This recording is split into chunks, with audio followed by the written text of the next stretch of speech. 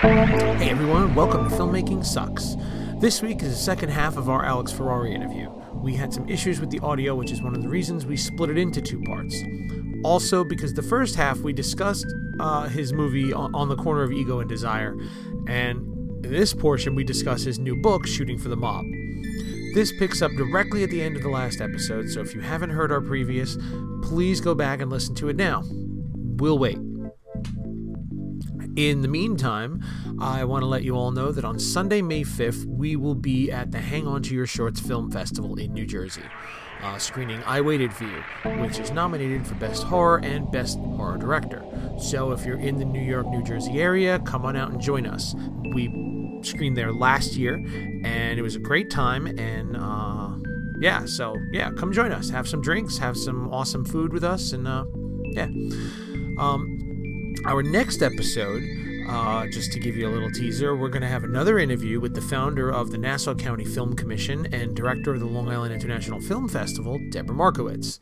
It was a really cool and fun conversation we had, which we can't wait to get out to you guys. We'll also be screening at the Long Island International in July, where I Waited For You will be there, along with our newest films, Misunderstood Monster and Matryoshka. And as of now, it also sounds like we may be getting a panel of our own at the festival, so that's definitely something to look forward to for us. So we'd love it if some of you guys would join us. It's a great festival with a lot of networking, lots of filmmaking, lots of filmmakers, and lots of fun, lots of panels, lots of everything. It's a week-long festival in July, so we'll have more news on that as we get closer to it. On a final note, before I play the remainder of the interview, our second feature film, Theta States, is finally available for streaming. I know, right? On top of that, it's completely free. Currently, it's available on the Midnight Pulp app, which is a totally free streaming app with a bunch of really cool pulpy and cult films, lots of anime and Japanese classics as well. It's free to download and free to watch films on the app or the website. You don't even need to create an account to watch it, so it really doesn't get much easier than that. Check the show notes for links on how to watch Theta States on Midnight Pulp. It will be coming to Google Play, Pluto TV, Roku TV, and a few other outlets as well, but we don't have a release date on when those will be available, but it is definitely available right now on Midnight Pulp. It's taken our distributor almost a year and a half to release it, and trust me when I say that we will be doing an episode soon covering what's going on with them. So it's been a bit of a struggle, and we're not entirely happy, and we will possibly have some more news on a release of it soon. We're working on another release, a physical release soon. So yeah, stay tuned for that. For now, though, in the meantime, enjoy the second half of our conversation with Alex Ferrari. And once again, I apologize for the audio. I did the best I could to clean it up without losing any of it. It was a really long conversation, and it's taken me a long time to kind of put it all back together. Kind of the reason why we don't like doing phone interviews. But we're working on a new system. We're putting it together, and we'll have one in place very soon. So, thank you for listening. Now, everyone, get out there and make your films. Well, speaking of books. Yes. Speaking of books, you have a book. I do. What a great segue, sir. You are a professional. You are a professional. I try. I have ventured out as my first time as an author. And I have written a book called Shooting for the Mob. What wonderful pun. I love the wit. I love it. It is called Shooting for the Mob, and I will now read the synopsis, which is short, but it's the best way to tell you what the book is. Okay. A bipolar gangster, a naive young film director, and Batman. What could go wrong? Batman. Alex Ferrari is a first-time film director who just got hired to direct a $20 million feature film. The only problem is the film is about Jimmy, an egomaniacal gangster who wants the film to be about his life in the mob. From the backwater towns of Louisiana to the Hollywood Hills, Alex has taken on a crazy misadventure through the world of the mafia and Hollywood. Huge movie stars, billion-dollar producers, studio heads, and of course a few gangsters populate this unbelievable journey down the rabbit hole of chasing your dream. Would you sell your soul to the devil to make your dream come true? By the way, did we mention that this story is based on true events? No, seriously, it is. Nice. And if it wasn't, and the fact that I know your voice very well from the podcast, so I'm listening to you, hearing it. If I was to have anybody else read it, it would probably be Jay Peterman for his catalog. That was a great voice. To hear him reading. I should have him do the audiobook voice instead. Yes. A bipolar gangster, a naive young film director, and I love too that there's your audiobook right there. Done. I love the fact that you knew who Jay Peterman was. I have no idea what the actor's real name is. No, he's no. Jay Peterman. That's he's it. Jay Peterman. Yeah, and then because he does the head and the thing. Yes. And Yeah. NPR has a podcast called Jay Peterman. yeah. It's like they turn the weekly news into like kind of like a game show. And he is the announcer of the show. Done. Because he's got one of the best announcer voices of all time. So he reads the questions and they all play the game. He's the It's like the host. It's like Putty. Remember Putty? Yes. Putty's voice. He was like just one of the greatest voices. I met him at a film festival. He's the sweetest man. So sweet. But he's got that voice that's so amazing. Everybody who's doesn't know who we're talking about, watch Seinfeld, and you'll understand. For both of these characters. Do you know who Putty is? No. She doesn't know who Putty is. She doesn't like Seinfeld. This blasphemer. I'm a blasphemer. Well, that was a great interview, guys. Thank you so much. I'll talk to you later. No, but so the book is about the worst time of my entire life. It was a year of my life that I was caught up with this gangster, and my production offices were in a racetrack. I can't make this up. It was a 1950s, I believe, 50s style racetrack. And I met. Not only did the mob story is not good enough, Hollywood actually took him seriously, and I was flown out to L.A. multiple times, at the having drinks at the Chateau Marmont, at Spago, at the Ivy, and I even got to meet Batman. I actually went to Wayne Manor, almost his mansion ranch, and I got to sit down with Batman for a day, and he was almost about to do the movie. He was going to play Jimmy the gangster, and it was just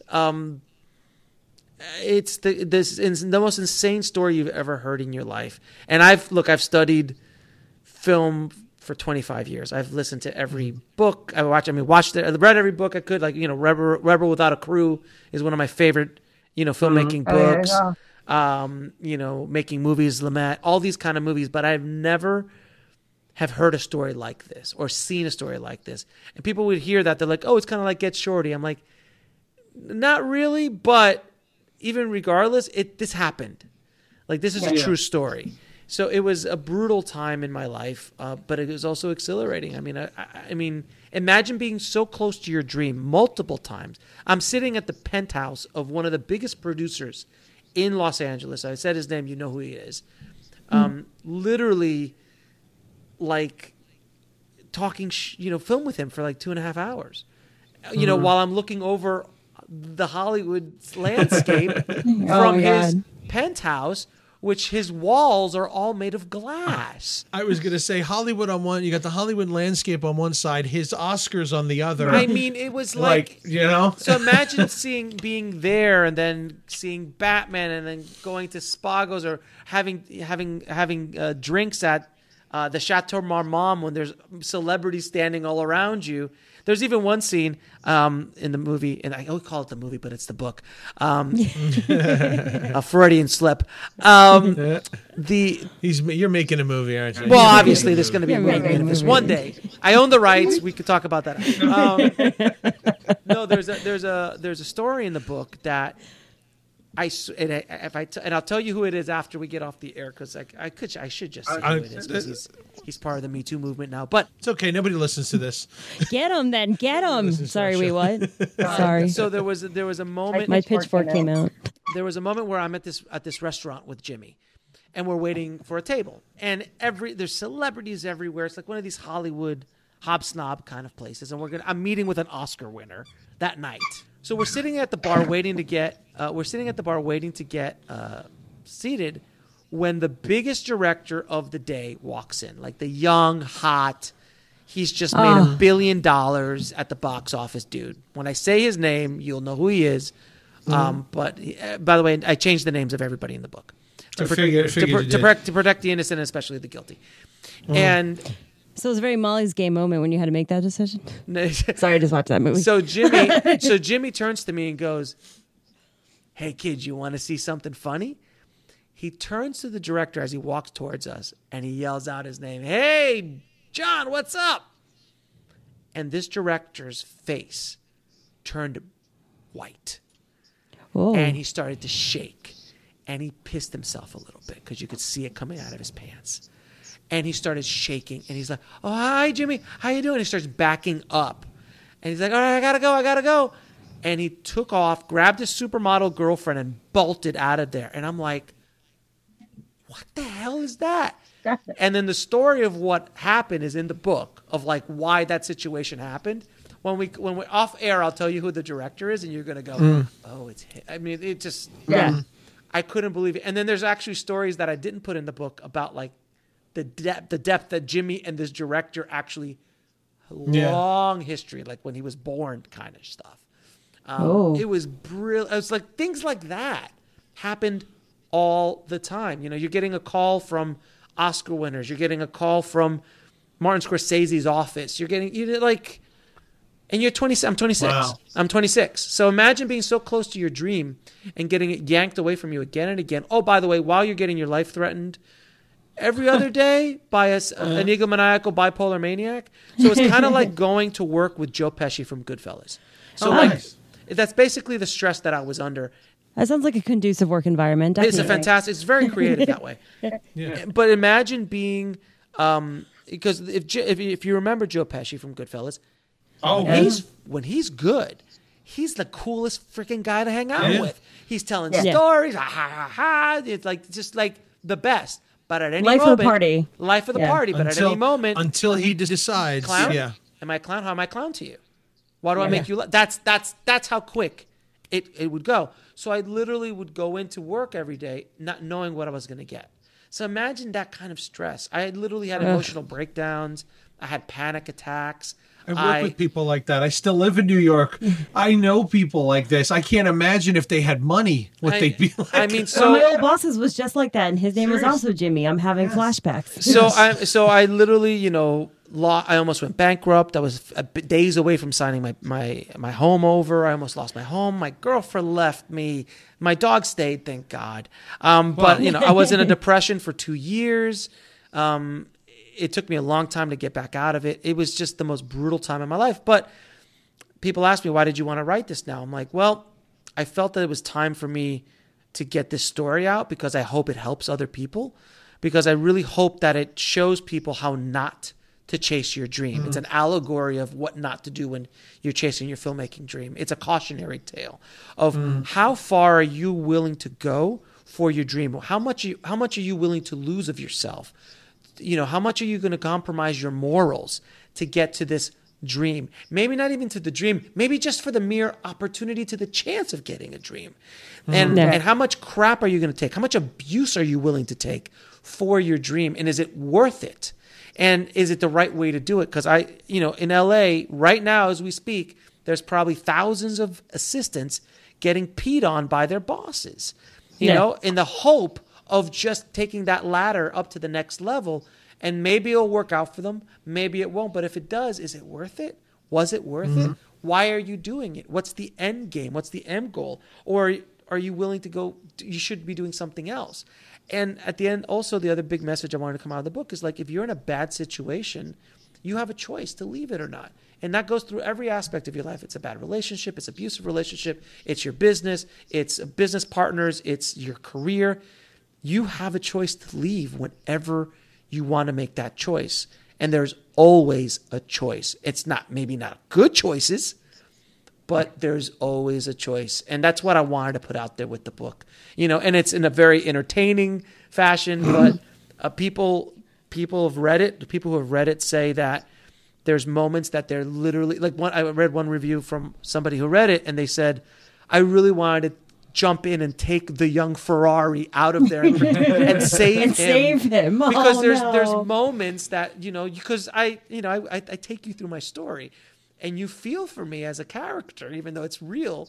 And you're just like, you're going through hell, but yet you're still kind of living the dream in a way. And it's like, it was this weird time of my life, but I really hope it does some good. And when I wrote it, a lot of people always asked me, was it cathartic? And I said, not only was it a cathartic experience, I knew that when I was going to go down this road to write it, I said, no matter what I do, I'm going to be real and raw about this. I'm not going to sugarcoat it. I'm not going to hide. I'm not going to bend the truth.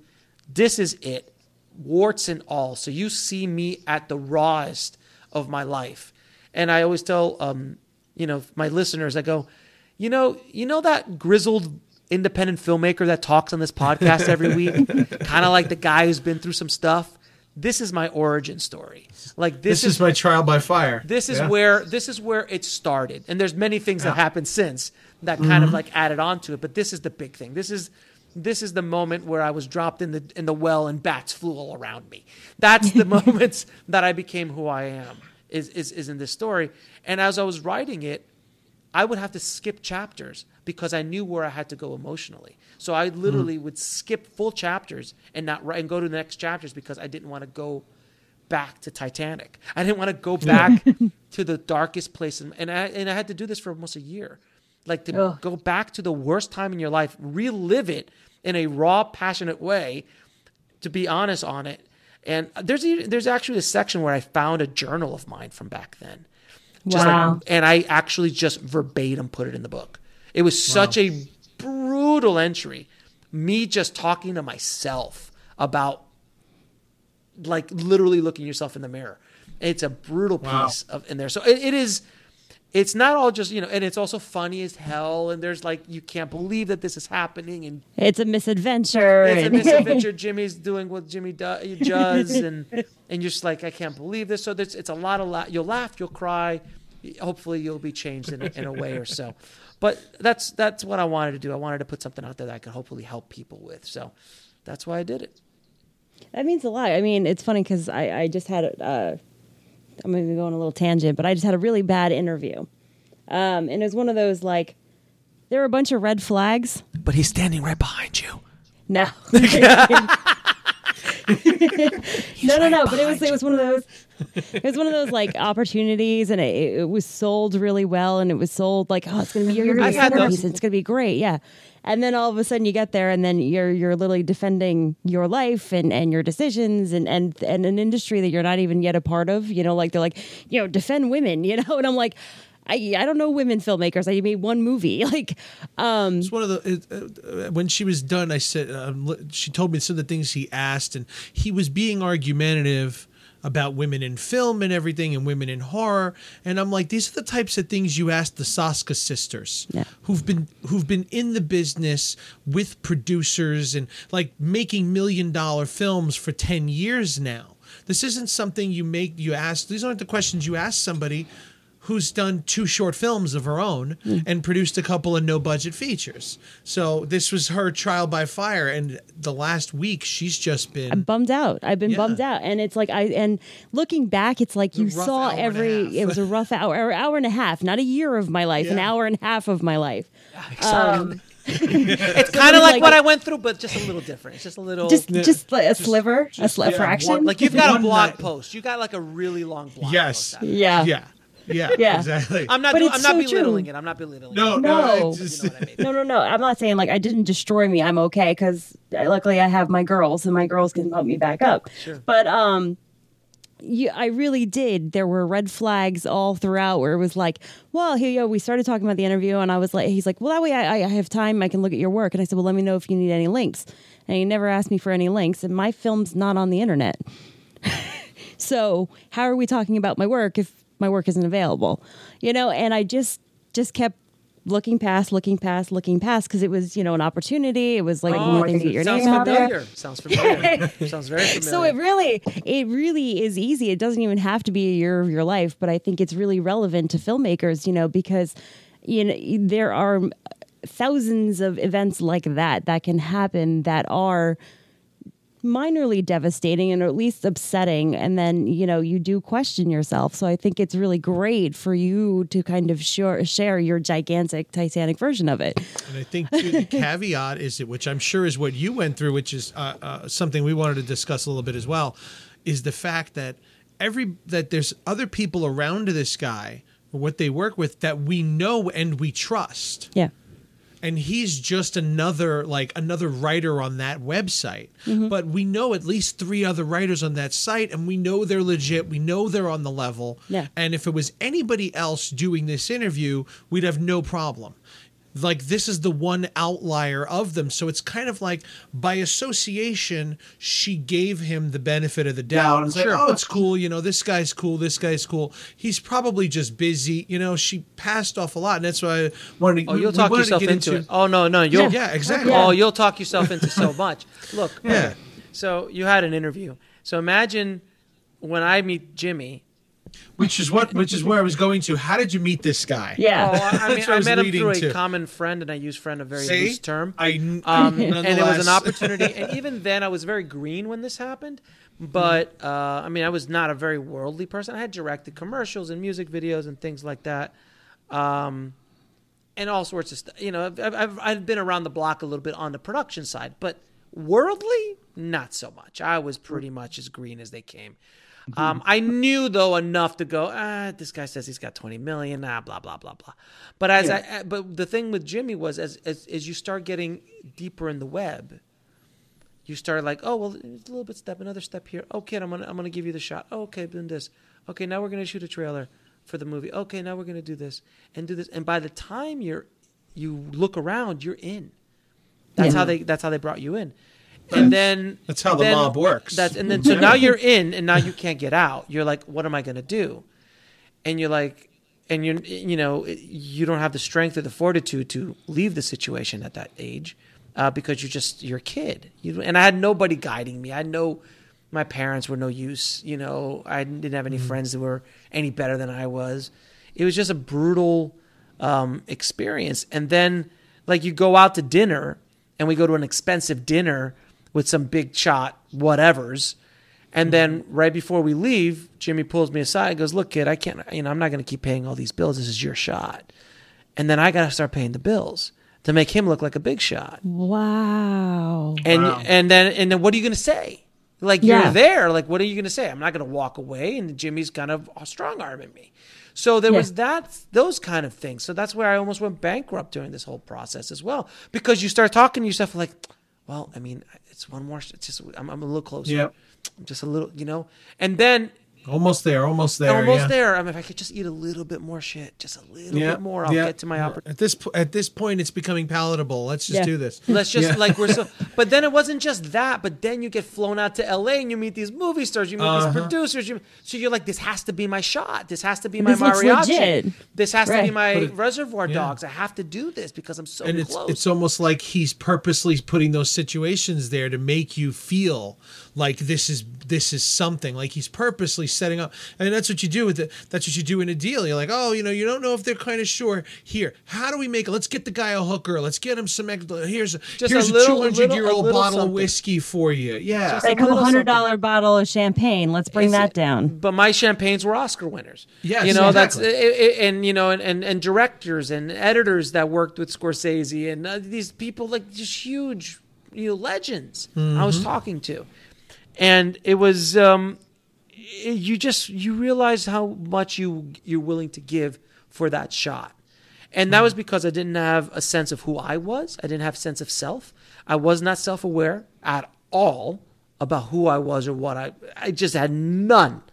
Like, when I say none, I had no idea who I was.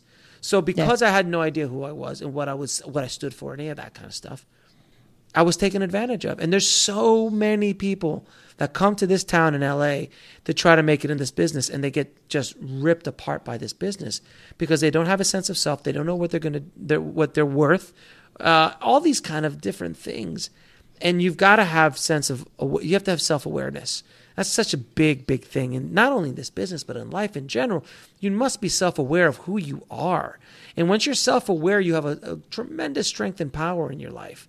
Once you understand who you are and what you stand for, it's very difficult for people to take advantage of you. It still happens. They're still really good people, and the universe will test you constantly. You know, I get tested all the time, and it happens. Sometimes, you know, we all do. But as you get a little older, you've been around the block a couple times, you start seeing things. You start seeing patterns, and you know, if Jimmy would show up to, if a Jimmy would show up to me today, I would never in a million years go down that road. I say that now, but God knows how the picture would have been painted. You know, somebody puts $20 million in front of you. Sometimes it's just like, well, now at this point, you have that experience where you might actually be able to make it that opportunity because you know what you're doing at this point. You know how to, you know, I think that you have a good idea of where the bullshit lies.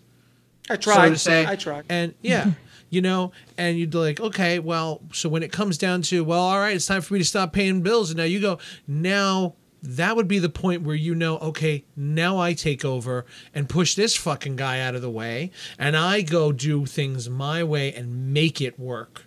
You know, I think that I think after, is this 10, 15 years later, maybe 20 years. Almost 20 years later. Yeah, 20 years later. I would hope anyway that if something like that comes along, if you decide to go with it, you'd know how to make it work in your favor. If you decided to stick with it. Yeah, I wouldn't decide to stick with it because, you know, I've had opportunities thrown at me recently that I just said, you know what, that's just not me. I don't want to do it right now. I'm happy where I am. Okay. You know, like the Duplass brothers were offered a Marvel movie. And they famously turned it down. Because they just said, you know what, this is just not us, man. You know, we don't want to spend 3 years of our life and all this kind of stuff, you know, doing a Marvel movie. Nothing against a Marvel movie. It's just not what we're doing right now. We'd rather do what we want to do. Yeah, and it becomes the next 4 years of your life. Yeah. Right. You know, and then also 4 years of your life for one movie that you won't have complete control of because there's just too much money involved. You just, that you're not that filmmaker. So that's called self-awareness. Like, they are extremely self-aware of who they are and what they're doing. And the same thing goes, you know, I try to be that way with myself. So when opportunities present themselves, I was just like, you know what? You know, like right now, I hope to make this into a movie one day.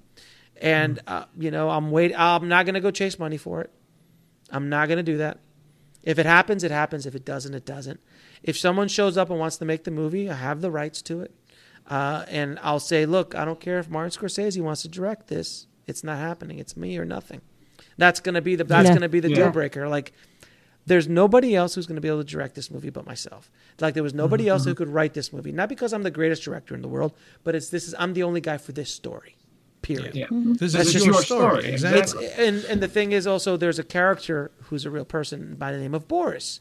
Now, Boris is my cinematographer, one of my dearest friends in the world.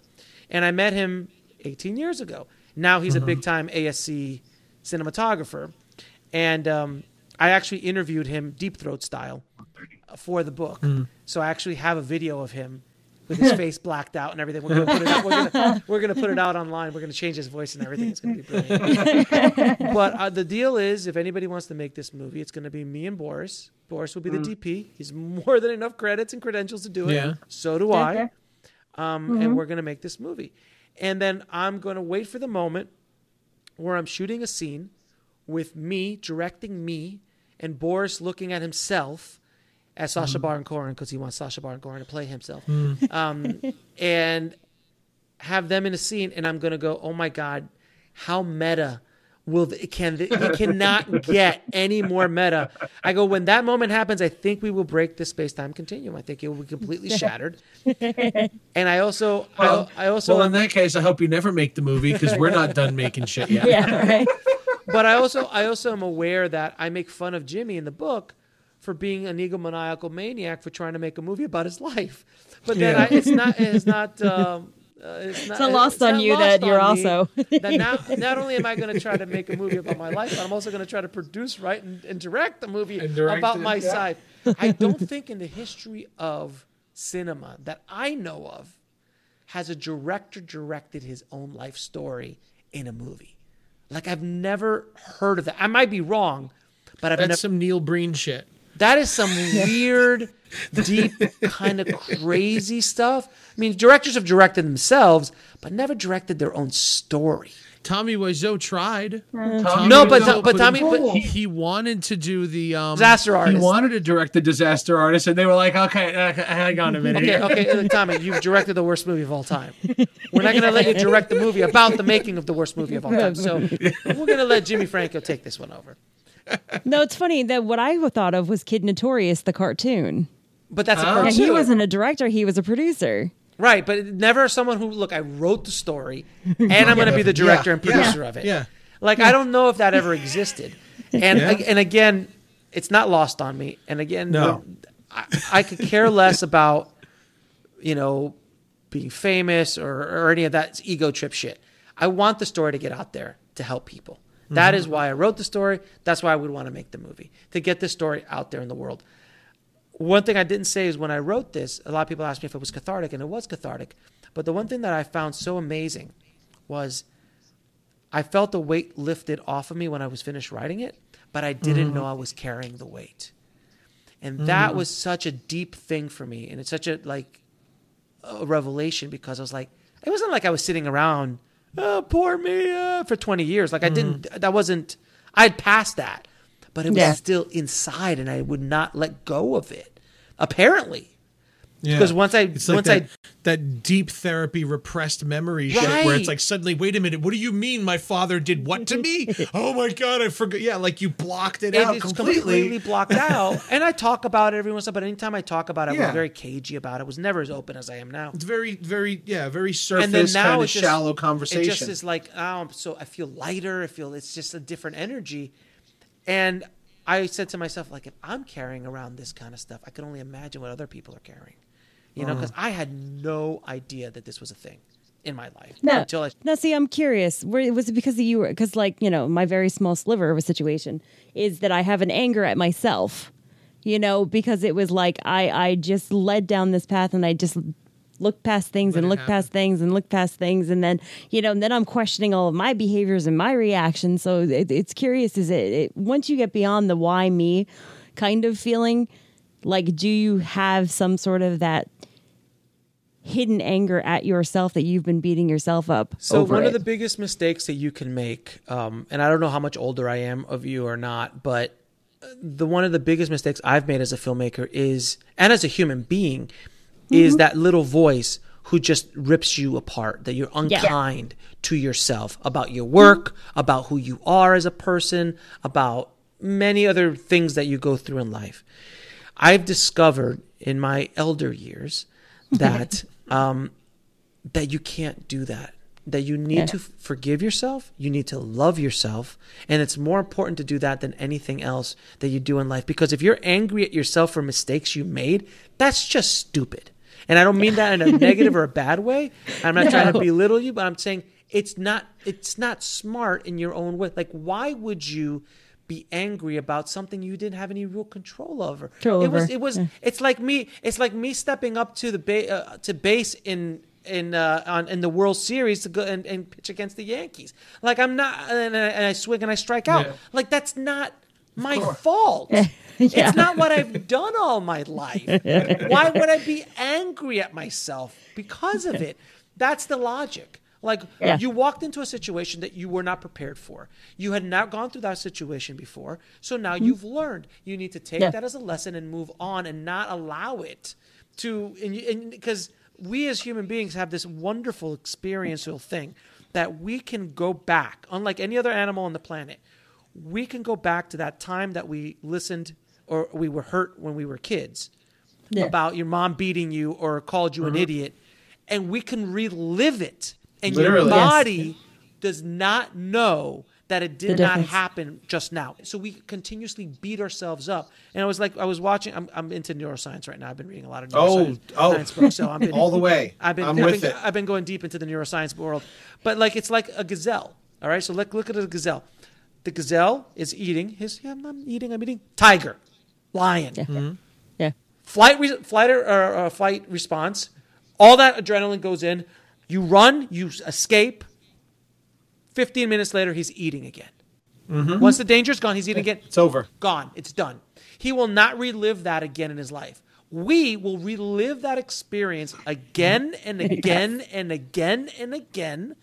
And we just completely abuse ourselves. And what happens when we do that? We get sick. We get energy depletions. It affects our work. It affects our mood and all these kind of things that keep happening to us. So why would you allow that to give? You shouldn't give it power. You know, and I know this is a small sliver of what I went through, but it's still a big thing in your life, and especially if it's fresh. And if you don't forgive yourself now, you're going to have to deal with this 5 years from now, 10 years from now, and it also could start a chain reaction on a lot of other things, because if you can't forgive yourself for this, all these other things that might come down the line will cause more problems. I know we've gone completely off the rails in this interview. I apologize. I'm with it. I'm like, I get my It's gears not a are turning filmmaking too. podcast anymore, but hey. But it really is, because it's like a lot of the conversations that I've been having, it's really interesting. I'm in a lot of these groups now about filmmakers, and a lot of them, they're starting to, a lot of the female groups, they're very open about their emotions. They're very open about the internal struggle as an artist, because we're a lot more used to talking about our emotions and our feelings. And, I think that's part of why, we do what we do, why you do what you do, because we're educators, we're sharers. We're not going to, hide behind that Hollywood dream. We're really talking about what it is to make art. I mean, listen to your name what you of create your podcast. out there. Your name of the podcast, Filmmaking Sucks. Filming sucks. I mean, seriously. But it's absolutely true. Like, your story touched me, because it was like, I'm in this interview and I know that I was brought on to be something that I'm not. Oh no! It's a kill job. I mean, they brought you on as a you're basically the goat in Jurassic Park for the T-Rex. That's what they brought you in for, basically. No, it sounds like it. He brought me in to be a fight, and I'm not a fighter. I'm a positive person. I rather keep it light, and because, like you said, I know who I am and I know who myself. I had what I could control of it was who and how I reacted. And I was true to myself. And I think that's really that is such an important lesson. Like, when you are going out into the world and creating things and getting involved with all different types of people. And egos. It's so true. And egos. Having that inner compass. You have to is have it. So important. It's the only so thing important. You have. Look, I've been doing this for 25 years. I've been over 25 years now. I've been struggling. I've been in the indie film hustle for 25 years. All right, basically, if I may stay on brand. And I've noticed the difference between all the experiences I had prior to all the way to this point where I am now, and I'm still learning, and I will continue to learn till the day I die. But once you feel you know who you are and you're comfortable in your own skin, man, do things change. Like, massively change. Like, and this happens with age. Like, 20-year-olds generally aren't like this. Like, this takes time. This takes time to learn. And that's why I think a lot of people like listening to my podcast, because I'm pretty raw and I'm pretty honest about what I say. You guys have been listening for a while. So you know, like, I'm pretty in your face about it, because no one talks to people like that, especially in our business. Everyone's like, it's not your dreams. And I'm like, I'm all about following your dreams, but don't be an idiot about it. And this is why you shouldn't be. And there's so many more things that are not being taught or you don't learn about because you're living in the fantasy world and the sizzle of this business. And things like what you just went through and the things that I went through aren't really spoken a lot about. So that's, again, why I wanted the book to be released. And but at the end of the day, again, you need to forgive yourself about something that you really didn't have any control over, man. It's like, I failed at building a house, but you've never picked up a hammer. It's not your fault. Mm-hmm. You've learned. You've got to just take that in. And there's going to be people that are going to come at you left and right. There's going to be egos. And I know I literally just had this amazing interview with Jen McGowan, who's a female director, and it's called The State of Indie Film for Women Directors. It's on my playlist for the week. It is an amazing interview. She's raw, because when I talked to her, I'm like, do you want to go here? And she's like, oh yeah, let's do this. And she was wonderful. And I wanted to kind of put a spotlight on it, because as a female director, it is 10 times as tough as it is for a guy director. No, there's no question. Just like I'm watching. You guys watch the Rock show Titans? It's on NBC. It's kind of like American Gladiators, but like for Yeah. it's different. It's cool now. Yeah. But it's like cool and stuff. But Freaking Gladiators was but there's awesome. Rock. It's the Rock. It's the Rock. But the reason I bring it up is because there's men and there's women, and they both are doing the same obstacles, the same challenges. And That's there was crazy. this one challenge that is where you've got to, with a sledgehammer, chisel away at a 350-pound ball. Okay, take the cement off of it so it gets light enough that you can lift it up and lock it up in the air.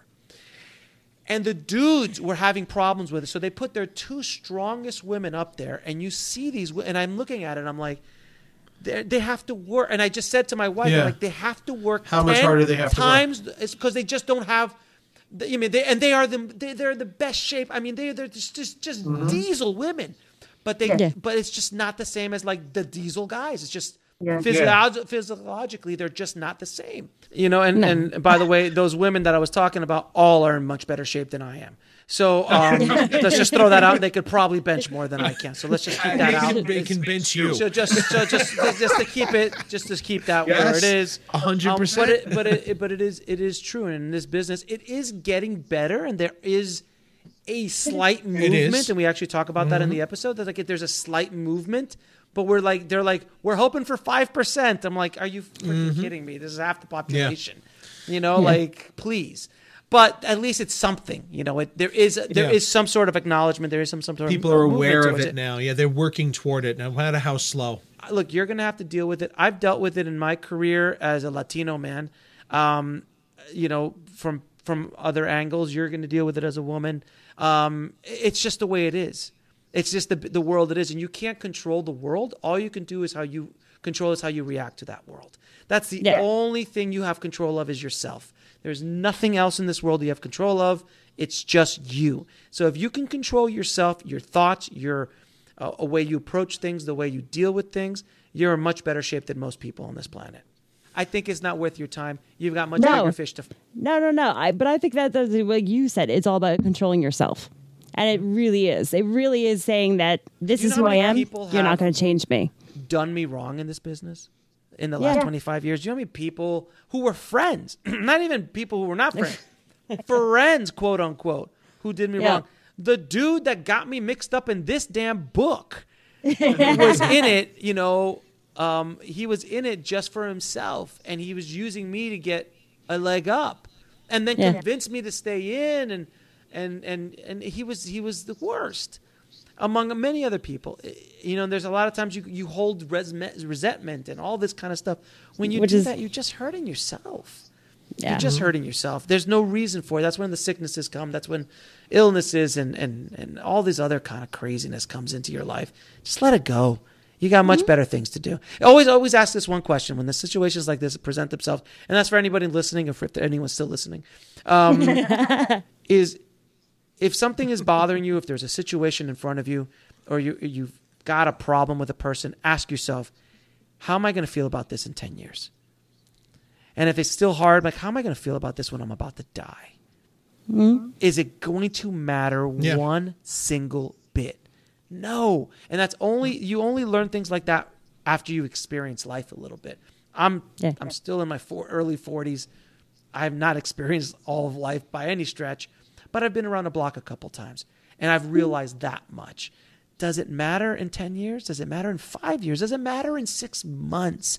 Why give them energy now? Because that's all you're doing is giving away your own energy.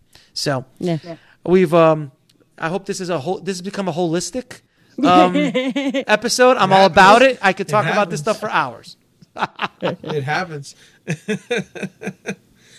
No, but I think that's where having somebody like you who is, in the position that you are, that you do have the reach that you do. I think it is a really important thing that we do be more honest. I think, this generation of filmmakers, like we've said all throughout this episode, the 90s, the way you made movies in the 90s is not the same as you make it in the 80s or the 70s, and it's sort of like, how do you make yourself stand out? Number one, you're completely true to yourself and you're yourself all the time.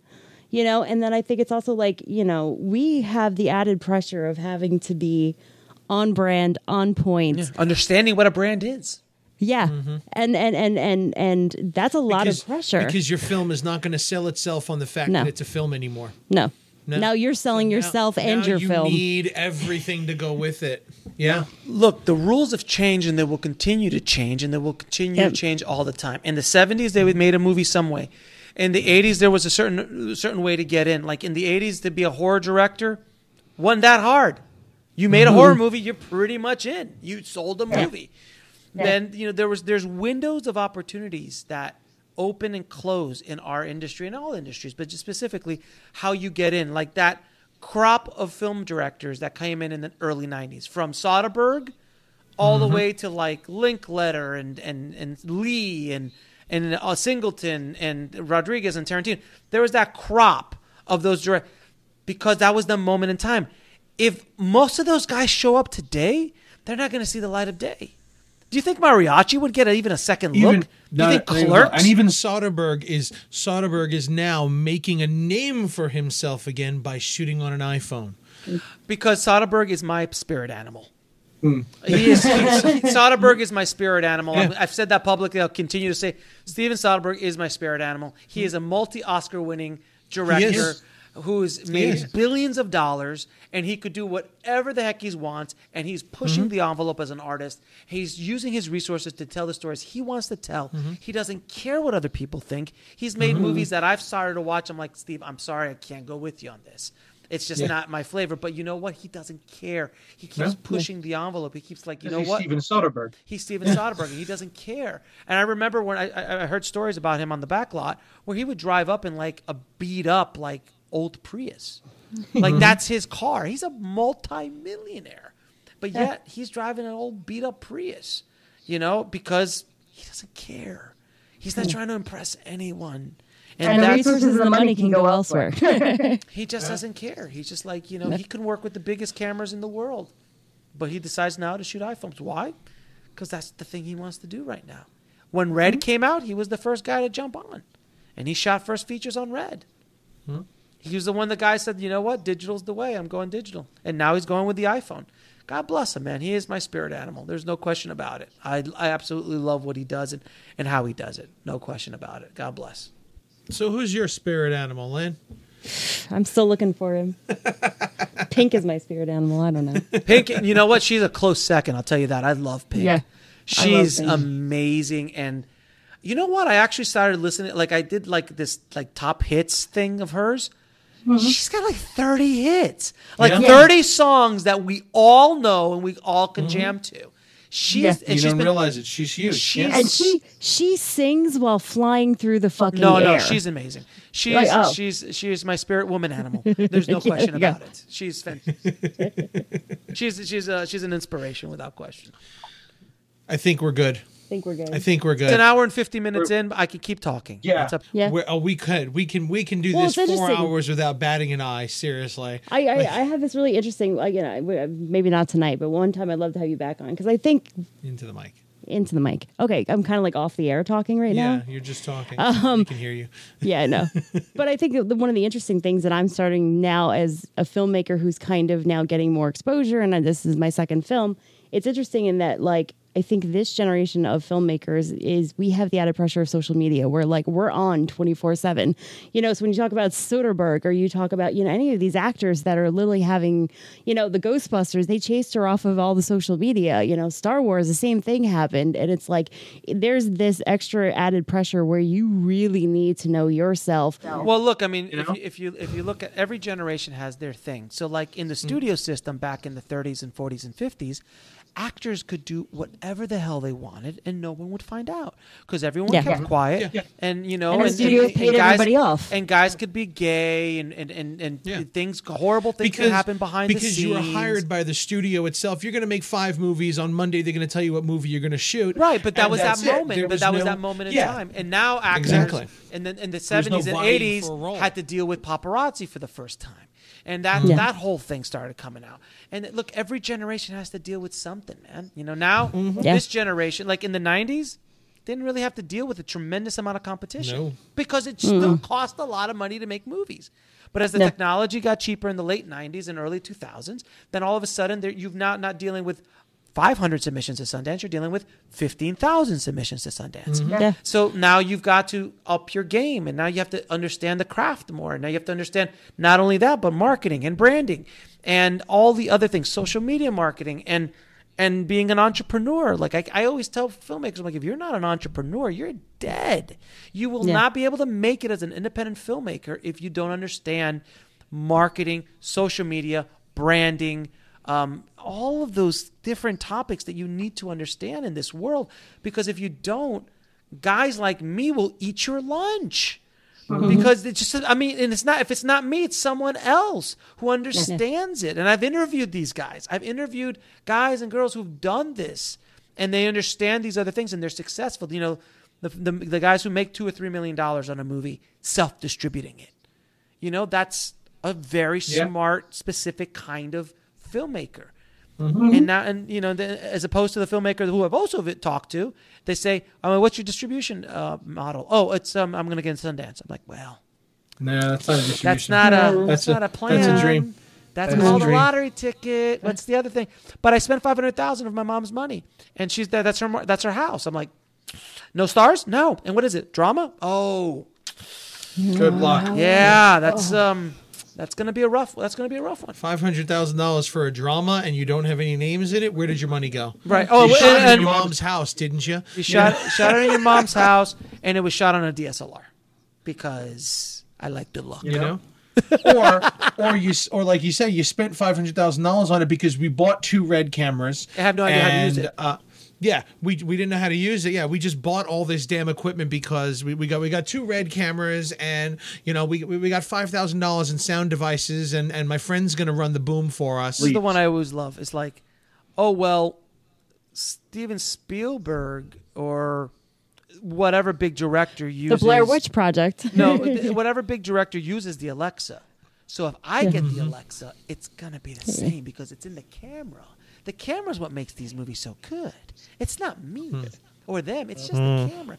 This is the mentality they go to. So they think because they shoot on the same gear as they do, that they're going to get the same result. Nope. It's like, I have a paintbrush too. I'm not Da Vinci. These DPs use that gear because it is the best, but they are the best as well. They use the gear because it's not going to fail on them, because it's forward compatible. The studio has a deal with Alexa already in place. That's the other thing. Studio has a deal with Panavision that you're going to use fucking Panavision cameras in their films. I can get a brush and a canvas and some paint, and I'm not going to be able to paint the Mona Lisa. I said that. What did I say that exactly? I said the Mona Lisa was made on a canvas with some paints And a Okay. brush. It was done Go with a for brush, it. canvas, That's it. and paint. You know, That's all it took to make the Mona Lisa. So why, if I have a paintbrush, Ignore the decades of work and the raw talent that went into it. did you hear that Picasso story, where Picasso was at a restaurant, and he was doodling on a napkin, and he's about to throw it away, and this woman was like, "Oh, can I have that?" And he's like, "Oh, it's $700,000." And she's like, "But you were about to throw it away. It's just on a napkin." He's like, "It took you 10 seconds to draw that." And he's like, "No, it didn't take me 10 seconds to draw. It took me 40 fucking years to draw that, because I learned my skills. And just because I'm able to execute it in 10 seconds doesn't mean it's worth anything less." And it was like such a valuable lesson. love that. Such I a love it. valuable lesson. Yep. You know, it's so true. It's so true. What was it? It was I think it was Da Vinci. I think it was Da Vinci or it was either Leonardo or someone like that, where they went to a king, and he was they wanted to see his worth as an artist, Right? and he took the brush and he walked up to the wall and he drew a perfect circle. Yeah, I heard in one about that shot. story. Yeah, I heard Yeah. that story. Yeah. It's A craftsmanship. perfect It's a circle. it's a That's it. Yeah. He drew a circle and he was hired. But it was a perfect circle. Yes. Yes. It's a great band, by the way. But I think the other thing that kills me when I hear trying to hear end it, from and you- I know I just have to say one more thing though. The filmmakers who are like, yeah, I made a $500,000 feature film. Wait, what do you mean I should have left money for marketing and post Oh, production? don't even get me started. Don't even get me started. I've been in post-production for almost all my career. Many times they show up to me and they're like, hey, I've got $5,000 to do all the editing, color, VFX. And then when they talk about VFX, they're like, did you see that scene in Avengers? I'm like, stop right there. Just stop. I don't want nothing in the Avengers can you afford. Nothing. Not even the pebble that Thanos kicks. You can't afford that. The computer's mouse is $5,000. All right, this is a precision mouse that's got 1,000 DPI to it. Okay, That's one of the reasons why I did it on the corner of Ego and Desire. Honestly, is because I wanted to shine a light on these kind of stories. Is because they're ridiculous. We've all done it at one point in our lives. We've all done stupid shit, and I just wanted to make fun of it and kind of like look, it's all good. It's like a big hug, but like a little ribbing along the way. So that's why I did that movie. Well, thank you for helping me bring that full circle. And I'm trying to wrap it up. I'm trying to bring it together. Sorry, I'm done. I'm trying to bring Turn it your together. mic off. I'm trying to help you. Help me. Help you. Help you. Okay, so you know what you're doing. Give your send off spiel. All Tell us right. about all of it and where to find it. So if the book is on Amazon, on Barnes & Noble, everywhere. You find bookstores where books are sold. It is at it's called Shooting for the Mob. You can go to shootingforthemob.com or you can just go indiefilmhustle.com/mob and it'll take you straight to Amazon. And you could pre-order there. It comes out March 8th at this moment. We might push it again a little bit because there's been a lot of pre-orders and my publisher is he's hustling. He's hustling. He's hustling. Trying to keep up with demand. Let's see what that is. If you want to check me out, all my stuff is at indiefilmhustle.com. I have 2 podcasts there, the Indie Film Hustle podcast, which is now on episode 302. We just got on 302, which is insane. And then we have a second podcast called the Bulletproof Screenplay Podcast, which is all about screenwriting and the storytelling process. And, of course, indiefilmhustle.tv, which is Indie Film Hustle TV, if you want to go there and sign up for that. And I'm on social media everywhere at Indie Film Hustle, except for Instagram, which is iFilm Hustle. And that's pretty much everything. And I also do consulting. Okay.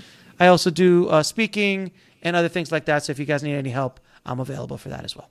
You're pretty good at therapy sessions as well. I do therapy now. Obviously, I'm doing therapy now. I do therapy. And a quick question, because I should have asked earlier. Do you still have the that other one you used to, the other subscription you had?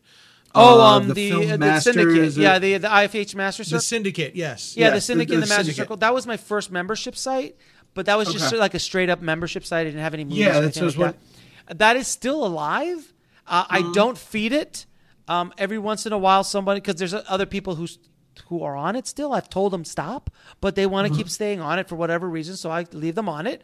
But I told them, like, look, here's a coupon for IFH TV. It's got pretty much almost everything that's on there, but That's what I was going to ask. Are you porting everything over to that most as well? of it, not all of it, but Okay. most of it. There's still stuff there that I don't have the rights to. That Masterclass stuff, yeah. that has to live there. But Gotcha. but yeah, that's still around, and that's if you go to the indiefilmsyndicate.com, it'll take you there. But it's also on if you type up IFH Master Circle, which is kind of like this thing, it's in there as well. But yeah, that's still a thing. But thank you for bringing that up. I forgot. We were subscribed to it for a while too, and then Oh, it just thank came you. to.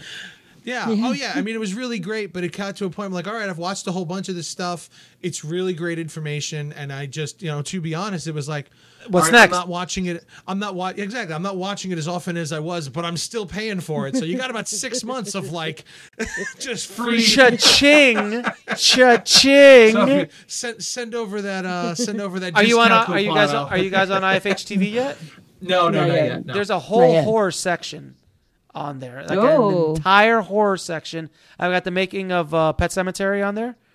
I've got the Is that the Unearthed Yeah. and Untold one? yeah. Oh, I loved that. That I got good. It was I so got that good. Blu-ray off the Kickstarter or whatever. Yeah, it was. so I got- excellent. I've got that documentary on there, and then was it Danny? Is it Danny Draven?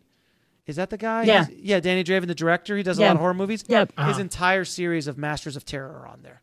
So I Nice. have Oh, cool. all of that stuff on there, and there's a bunch of other horror stuff I have on there. So just on a horror making of stuff, I try to keep I try to keep it in there as much as I can. But yeah. Well, we thank you for that. Well, he's a genre guy. He's got to keep it. Look. As you know, people watch they watch This Is Meg, and they don't understand that I've been shooting genre way before I shot that stuff, and I still love my genre movies, and there's always a place in my heart for. Never goes away. I'm an '80s kid, man. I'm an '80s kid. I worked in a video store in the '80s. Like, come on, I got it. I love genres, you know. So what is it? That movie? I always bust out these two movies from the '80s that people are like, "What's the most obscure thing you can think of?" And I go, "Or Sorority Babes and the Slimerama Bowl-orama." Oh, yes. So good. Did you see Joe Bob Briggs just did a whole thing with that on Shudder. It was amazing. Joe It was Bob Briggs amazing. episode was yeah. great. And Assault of the Killer Bimbos, which is not very PC nowadays, but I remember there was like 3 beautiful girls, like airplanes flying in the sky. I don't even remember seeing the movie, but I remember that box so clearly. I'm like, what is going? I remember that. I remember the box art. I don't Right? remember the movie. I remember the box art though. I When you still said remember. The flying. Yep, I remember the box art. There's that time, like the Yeah. Exterminator instead of You the could do Terminator. anything. Oh. All that time with the box art was so beautiful, and I remember there's a section of like from '87 to like '93. I will go toe to toe with anybody in trivia on movies in that time period. Nice. Like I've pretty much Yeah. watched all of it, and I remember all the boxes in my head as I go through my Wow. video store in my mind. But That's that's me. my sweet spot. 87 and 93, and then I'll start picking some stuff up afterwards. But that, man, I'm pretty solid. I'll bust out some stuff during that time. Faces of Death. I mean, Come on, Faces of Death. all the Faces of Death, and The Mondo Kane films. Oh man, what was that one? It's Yeah. Alive. Mondo. I just got the trilogy box set. Of course you did. Why wouldn't you? Why wouldn't you have the box? Oh, come set? on. Why wouldn't you have the box? Just bought it. I bought it and put it under the Christmas tree. You know. You alone are killing the planet, sir. You alone are killing the planet by purchasing all of this. I'm just saying. Send it this way. Send it my way. Thanks, All right, guys. Thank you. Thanks. That's gonna do it for us this week on Filmmaking Sucks. I'm gonna roll this up before the dog starts barking because somebody rang the bell downstairs apparently. It's been an epic episode. It's been almost 2 hours now. So It has been. Is this a record, or are we still you're still well within? We just did one very recently with one of our friends, a filmmaker from the UK, and he happened to be in New York. Oh, cool. So he came by and we did, and that episode went out last week, and that was about 2 hours 5 minutes. Yeah. So You know, if we wait this for is another, approximate. If we just keep we wait for like bullshitting 2 and- minutes, I think I might have the record. I just Let me think. Has anything else happened that I can talk about? No. is there no. anything tragic that you'd like to talk about? If you were a tree, what kind of tree would you be? the kind that falls over because it's over. Thank you, guys. Thank you for having me back. And Yes, thank anytime you you. want to have me back, I'll be more than happy to. Check out JK at No Film Festival Left Unturned. God, I gotta remember that. Yeah. For all of your genre festival needs, he's going to talk to everyone you need to know if you make genre film, and Jay does not let up. Jay is becoming the horror film festival version of Alex Ferrari over here. He goes everywhere. He's going to be at Horror Hound. He's going to be at Fantasia. He's going to be at Boston Underground. He'll be at Fantastic Fest when that one happens. Yep. He'll be at Nightmares. He will be at every big genre fest that you can think of. He will make it there, and he will have all the coverage for you. Including an interview with you. Yes. Yes, he's got interviews with you up there for very recently. Yeah. So check that out and subscribe to us at our website. I don't know where you're listening, but you should be subscribed already. So I'm just gonna nix that. Great. That's it, everybody. Get out there and make your films. Good luck and good night.